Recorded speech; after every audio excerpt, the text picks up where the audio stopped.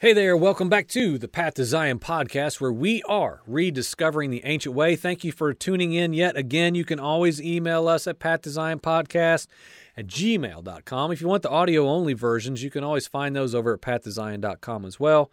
Please subscribe, pass this on to anyone else, and let us know if you have questions, thoughts, challenges to this, and of course, a lot of things we can add on and build to it.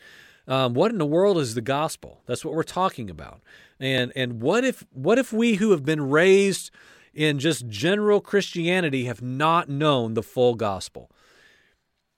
What if we've not known the good news? What if we've not been taught it?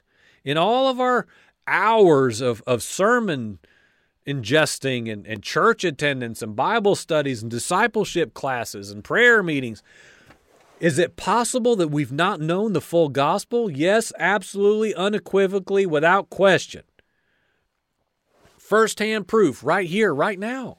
When I study the Word of God now through the lens that I am having to confess I have not known the full gospel. I have not known why Yeshua came. Now I've known it's more than just to save me because I'm a wretched sinner for a very long time.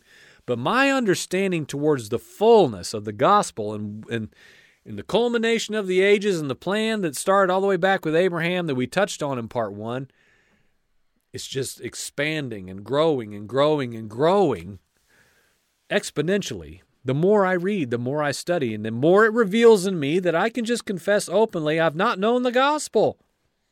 I've not known the good news. It's surely not just Jesus came to save me. And so we talked about the stumbling with continuation through every part in this series, how when the true gospel comes, when we see Yeshua for who he really is and was, offense comes. We stumble. We're like, what? This is not what I had in mind. And we are no different, and we need to confess that openly, that is true for us as well. And we wrapped up the last part talking about many things. I just want to keep moving because I'd like to make this the last part of the series. Let's look at 2 Corinthians chapter 11. The most famous saying in the Bible towards love and what we culminated part 3 with. I'm not going to rehash it all. So let's just read it. I'm jealous over you with a godly jealousy, for I betrothed you to one husband to present you to Messiah as a pure virgin. Now here's more marriage, wedding model, two-house talk again. Verse 3, I'm afraid that somehow, as the serpent deceived Eve by his cunning, your minds might be led astray from a sincere and pure devotion and purity to the Messiah. For if someone comes and proclaims another Yeshua, whom we did not proclaim, or if you receive a different spirit that you did not receive, or a different good news that you did not accept, you put up with that well enough. Paraphrased. What if something other than what we see in the Scriptures is presented to us? I already alluded to it a little bit. It's idolatry. The wide way Christian Jesus is not the biblical Messiah. There's no way around me saying that. I don't enjoy saying that. But the Jesus we have been presented is not the Messiah of the Scriptures. He's not. He's not the same. The man, the God-man who lived a sinless life and is knocking on the door of your heart, asking you to come in, and you just open your heart. Did you ask Jesus into your heart, Susie? Uh-huh. Okay. Praise God. And friends, as silly as that is, it's grievous that is literally the gospel. Receive sinless Jesus because you're a sinner, Susie. Okay. That's what's become the gospel. And friend, it's idolatry. It's, I would say, in humility and just the most calm way I know to say it, I believe that Christianity today in 2022 in America that I have grown up knowing is what 2 Corinthians 11 warns us about. To the T. But we're so far removed, we don't know the Messiah that Paul taught. So he continues in verse 4 of 2 Corinthians 11. If someone comes and proclaims another Messiah that we didn't proclaim, or a different good news, don't put up with it. Don't entertain the idea if it's a different good news than the full gospel. So what is a different good news? What is a different gospel? I would suggest that it's the same thing that made all of these others that came before us in Yeshua and Paul's day what they wanted the gospel to be. If the gospel is all about what we believe it should be instead of what the Bible says, it is a false gospel. It is a different good news. I believe that's the most simple way to explain it. They wanted a Messiah, so many that have preceded us, that they created to perform for them.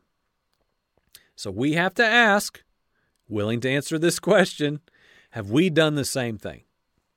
I would say yes. Let's read some of Matthew 15. Starting in verse 22. Behold, a Canaanite woman from that region, Tyre and Sidon, came, and she was crying. She cried out, "Have mercy on me, O Lord, Son of David. My daughter is severely oppressed by a demon." He didn't answer her a word. Here we are again. Offense. Right? Offensive. How rude. Are you kidding me? Yeshua would never do such a thing. Yes, he did. She's crying out to him, calling him appropriately, "O Lord, Son of David, have mercy." She knew she needed mercy, and she knew he was the source of it. And she cries out to him about her demon-possessed daughter, and Yeshua didn't even respond. So his disciples came and begged him, "Send her away. She's crying out after us. It's so annoying." He answered, "I was sent only to the lost sheep of the house of Israel, lady." Verse 25, but she came and knelt before him, saying, "Lord, help me." And he answered.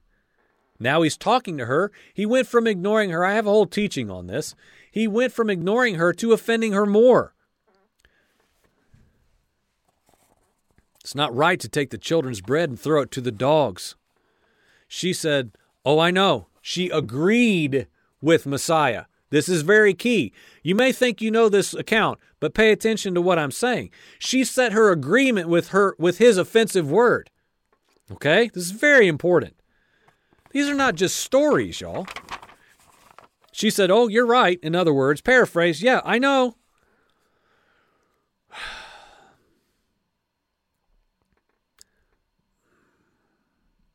But Lord, even the dogs eat the crumbs that fall from their master's table. She admitted her place. So, thereby, Yeshua answered her, "Oh, woman." She has his attention now. "Great is your faith. Be it done for you as you desire." Now, I've said this before. Only those who willingly admit their wretched, poor, undeserving condition have any chance at all to receive the full reason of why Yeshua came. She didn't argue with him. She didn't dispute what he said. She didn't say, "Are you kidding me? What about me?" She said, "No, I am a dog. And you know what? I'm fine with that because you're my only hope. Oh, Lord, Son of David. I don't have any problem admitting that. Call me that. It's true." Friends, we've got to embrace our condition. We do not deserve anything from the King. We deserve nothing from the Messiah. No mercy, none. She knew that. She didn't argue the point. Until we, like this Canaanite woman, admit that we are but dogs that do not deserve the inclusion that Messiah offered, we will remain offended and cast away, falling away, misunderstanding why he came, unwilling to believe. And we will miss the full gospel. Let's examine more Bible texts. Luke chapter 4. This follows Yeshua's quoting Isaiah to reveal that he was the prophesied Messiah. This is we've already been here before, and now we're going further. And this goes to my point of what I said with Paul. When Paul's standing in front of them, they're all listening with intrigue. He's giving his testimony about what happened, his encounter with Messiah. Intrigued, right?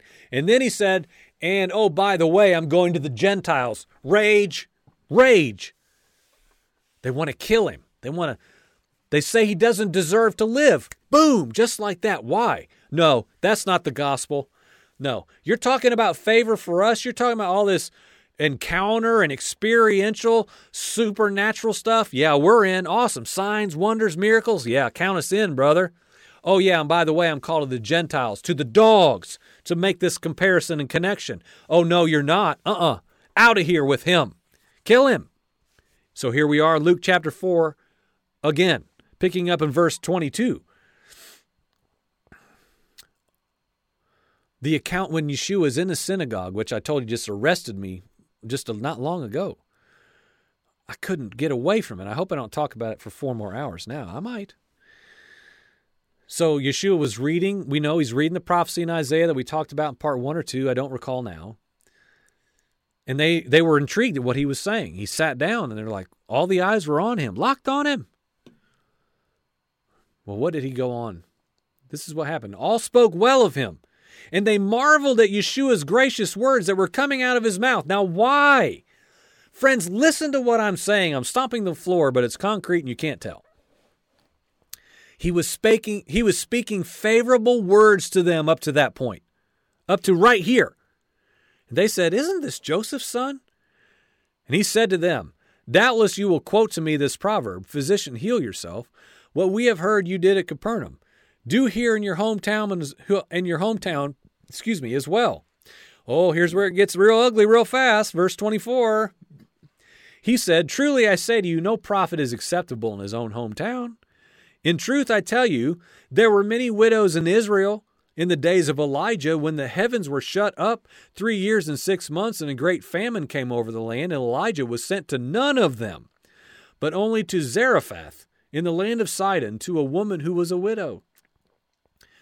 We could probably spend time explaining this further, but I'm assuming you know what this is saying. Verse 27, and there were many lepers in Israel in the time of the prophet Elisha, and none of them were cleansed, but only Naaman the Syrian. You understand, I would say, this is jabs at them. Elijah, Elisha, men of great reverence, great place in the eyes and in the ears and in the sight of these listening to Yeshua in the synagogue. He is saying, they didn't go to Israel. They went to others. They didn't go to the lepers in Israel. They went away to someone else. And they're like, whoa, what are you saying? Well, are you? They know what he's saying more than we do. So verse 28, when they heard these things, all in the synagogue were filled with wrath. And they rose up and they drove him out of the town and they brought him to the brow of the hill on which their town was built. Why in the world did they do that? So that they could throw him down off of the cliff. Passing through their midst, he went away. This is what the Spirit's saying, and I'm going to be bold right here. This is not in my notes. Luke chapter 4, verse 30. I didn't see this till 10 seconds ago. As Yeshua said, I'm not here for you. I'm here for something much greater. And they were filled with rage and wrath and were ready to throw him off the cliff. Something happened, friend. Yeshua left. Yeshua, who means Yahweh is salvation, left the building. He mysteriously was gone. The gospel was missed, friend. The good news was disobeyed. Please let that sink in. This is very serious. Perhaps more so than I'm even making it because I don't want it to be too heavy to have anyone listen. So the account of these gathered here, enraged and offended by the news that they would reject him alongside the Canaanite woman not becoming offended at Yeshua's revealing his purpose, it's the same thing. Except they wanted to kill him. And the Canaanite woman said, "You're right, I'm a dog. I don't deserve anything you're offering. I don't deserve this gospel." You're right. One received it. The others, it escaped from their presence. Friends, we got to let that sink in. If we become offended and stay there, enraged at what we see, this isn't the gospel, we will drive Yeshua away in our arrogance and pride, fully convinced that we know Jesus. Friends, these people knew Isaiah. They knew the prophecies. Man, are you kidding me? We think we know Yeshua better. Arrogance. We will even want to kill him because what he reveals is not what we think it should be. Again, let's read and learn that the people that heard Yeshua in the synagogue, that loved his favorable, gracious words, instantly became enraged when he revealed to them the hard truth that they had truly not embraced him in his own hometown. And that they were not worthy of him, basically. The people thought that because Israel was the chosen nation of Yahweh, that they should receive special treatment. Also, they apparently thought that Nazareth should be treated specially because they surely knew Yeshua more than the others. So here, Yeshua knows this, brings an offensive word by giving examples of prophets who did not do mighty works in their own town or even for Israel. Yeshua was clearly teaching them that the inferior Gentiles had been shown things that the chosen people of Israel had not, and this infuriated them. They stumbled. They fell away, to the point of wanting to kill him themselves.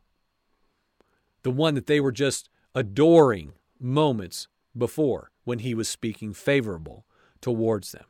Do we see now, I'm asking, do we see, especially American Jesus Christianity, clearly in this text? Same thing, different side of the coin.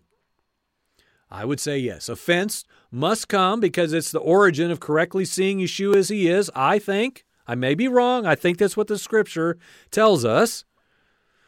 But then we must acknowledge what is true and yield our will like the Canaanite woman. And Yeshua told her she's full of faith. Isn't that interesting? She's full of faith, belief in what is presented. Whatever you say goes, Master. I don't care about my opinion. I'm a dog. You're right. I don't argue the point. So what then? What is our hope? I will go out on a limb and say that Yahweh wants us to stumble if, in fact, biblically speaking, it would seem that we have to in order to encounter the gospel as it truly is and fully know the good news. What he desires to see is who will, in humility, acknowledge why we have fallen and then get up in repentance and embrace who his son really is and why he came and what the gospel is to accomplish. 1 Peter chapter 2. Coming to him, Yeshua, as to a living stone, rejected indeed by men, but chosen by Yahweh and precious, you also, as living stones, are being built up a spiritual house, a holy priesthood, to offer up spiritual sacrifices acceptable to God through Yeshua Messiah. Therefore, it is also contained in the Scripture, "Behold, I lay in Zion a chief cornerstone, elect, precious, and he who believes on him will by no means be put to shame." Verse 7, therefore, to you who believe. What is that? We have to just believe what? To you who have placed your entire hope and confidence that Yeshua, salvation, is who he says he is. He is precious to those ones. But to those who are, here we are again, disobedient, The stone which the builders rejected has become the chief cornerstone, and a stone of stumbling and a rock of offense. Please, I hope this is making sense using the Word of God from beginning to end. But you what? You who believe that Yeshua is who he says he is. You are a chosen nation, a royal priesthood, a holy nation, chosen generation. You are his own special people, that you may proclaim the praises of him who called you out of darkness into his marvelous light. You were not once a people, but are now the people of Yahweh Elohim, who had not obtained mercy, but now have obtained mercy. Friends, what have we been talking about for months here on the program? The beauty of the people. Friends, that's the gospel. Yeshua is the door into the culmination of the prophesied covenantal reality of Abraham. And again, I'm saying I don't understand it all yet. I do not know the full gospel. But I'm saying it's gone from me becoming a Christian and Jesus dying on the cross to something that is vast and as big as an ocean. Now, have I swam the whole ocean yet? No, I never will. But I'm saying we must give ourselves to the reality of we have understood the gospel to be a grain of sand when in fact it is enough sand to cover the entire face of the earth and more, because Yahweh desires a people. And you who were once not a people, Father has made a way through the gospel to become a people like he promised Abraham that he would. In closing, 2 Thessalonians chapter 2, it tells us this, quote, "Now, we ask you, brothers and sisters, concerning the coming of our Lord Yeshua the Messiah and our gathering together to him, not to get shaken out of your mind and don't get disturbed, either by a spirit or a word or a letter, as if through us, as though the day of the Lord has come. Let no one deceive you in any way. For the day will not come unless the falling away comes first, and the man of lawlessness is revealed, the one destined to be destroyed. He opposes and exalts himself above every so-called God or object of worship, so that he sits in the temple of God, proclaiming himself that he is Elohim." This here is apostasia. Apostasy, obviously, a defecting. And so I'm saying running right alongside this is the prophecy that was declared to us. I call it prophecy in 2 Thessalonians chapter 2. Anytime we're told something that is coming, we can just simply say as a prophecy. It's safe to do that. But a day's coming that unless this falling away, also worded as a defecting, an apostasy, even a rebellion, has to come first, so that this man of lawlessness is revealed. I'm saying to pull all this together, in this age of lawlessness, man says what? We have a Savior that has brought us salvation, freed us from everything. There's no law anymore. We do what we want. We're free in our Messiah. The gospel is, we used to be sinners. Now we're not. We're waiting for heaven. I'm telling you that this falling away is where we are right now. And it's going to come in greater measure where a false idol Messiah has replaced the real Messiah, because we've seen him as favorable, desirable, easy to receive by making a mere decision. Have you responded to the gospel? Have you ever heard that before? How do you respond to the gospel in modern Christianity? You say a prayer to ask Jesus into your heart. It's easy. You've heard the phrase, it makes me sick to even reiterate. It's so easy a caveman could do it. You ever heard a sermon where someone used to say that back 15, 20 years ago? No, friend. The gospel, that is the real full gospel, is offensive. It will cause you to stumble, and it will cause you to fall away, and your only hope is responding in humility as you fall away and say, whoa, whoa, whoa, whoa, whoa. I see the stumbling rock of offense. I know the Scriptures just enough to know that this is a prophesied reality, and I choose to surrender my will, my way, my thoughts towards what the gospel is, and I yield to the full gospel and say, let it be me. Let it be me. Help me, Father, to be included in you fulfilling your covenantal promises to Abraham, and let me be a part of your people, your possession, by keeping your commands and walking in your ways. In other words, we had better give heed to all of the scriptural warnings of what will and must happen, and none of us are immune. And that's the key. It's like anything else. If an addict cannot admit he is addicted, he has a bigger problem than the addiction, right? If a fallen, confused, misled believer cannot confess that they are in error when it is revealed, the condition is worse than just walking in negligence and not knowing it. We have to study the Word of God and allow it to illuminate truth in us and deception and discern between the two, and we have to willingly die to ourselves and to our own ways and to our own doctrines and beliefs so that we have room in here to receive the revelation of the full gospel. The old gospel's got to go for the new to come in. We have to make room in here towards our understanding. There is hope for us, friend. When we view Messiah as he is and the fullness of why he came, we can respond in humility and yield to his true identity, which allows us, what I talked about, possibly naming this something else, how we stumble into who he is and what he accomplished.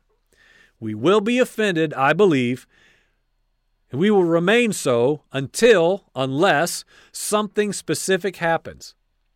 Something that is entirely dependent upon how we respond, that we saw a little bit with the Canaanite woman.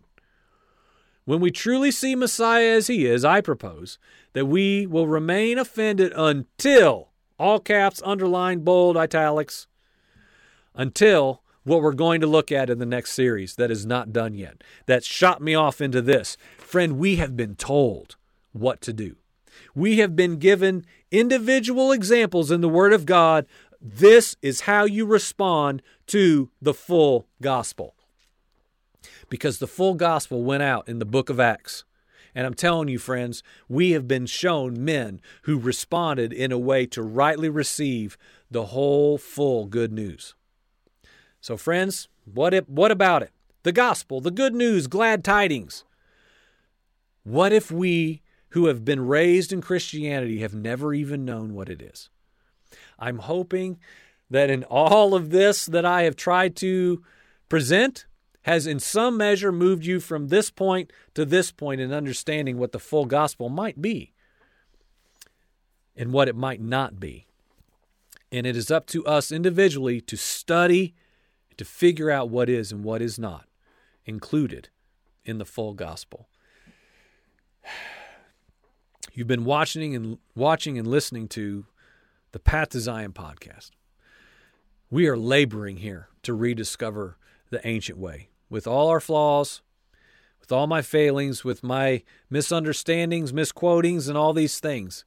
I pray that Father will use it for his good, for his glory, to move me first from being deceived and confused and fed a false Messiah, moved into his full purpose to deliver to mankind the full gospel. Friend, I pray you find it. I pray we find it. There is hope for us. Our Father is good. Thank you for watching. Amen.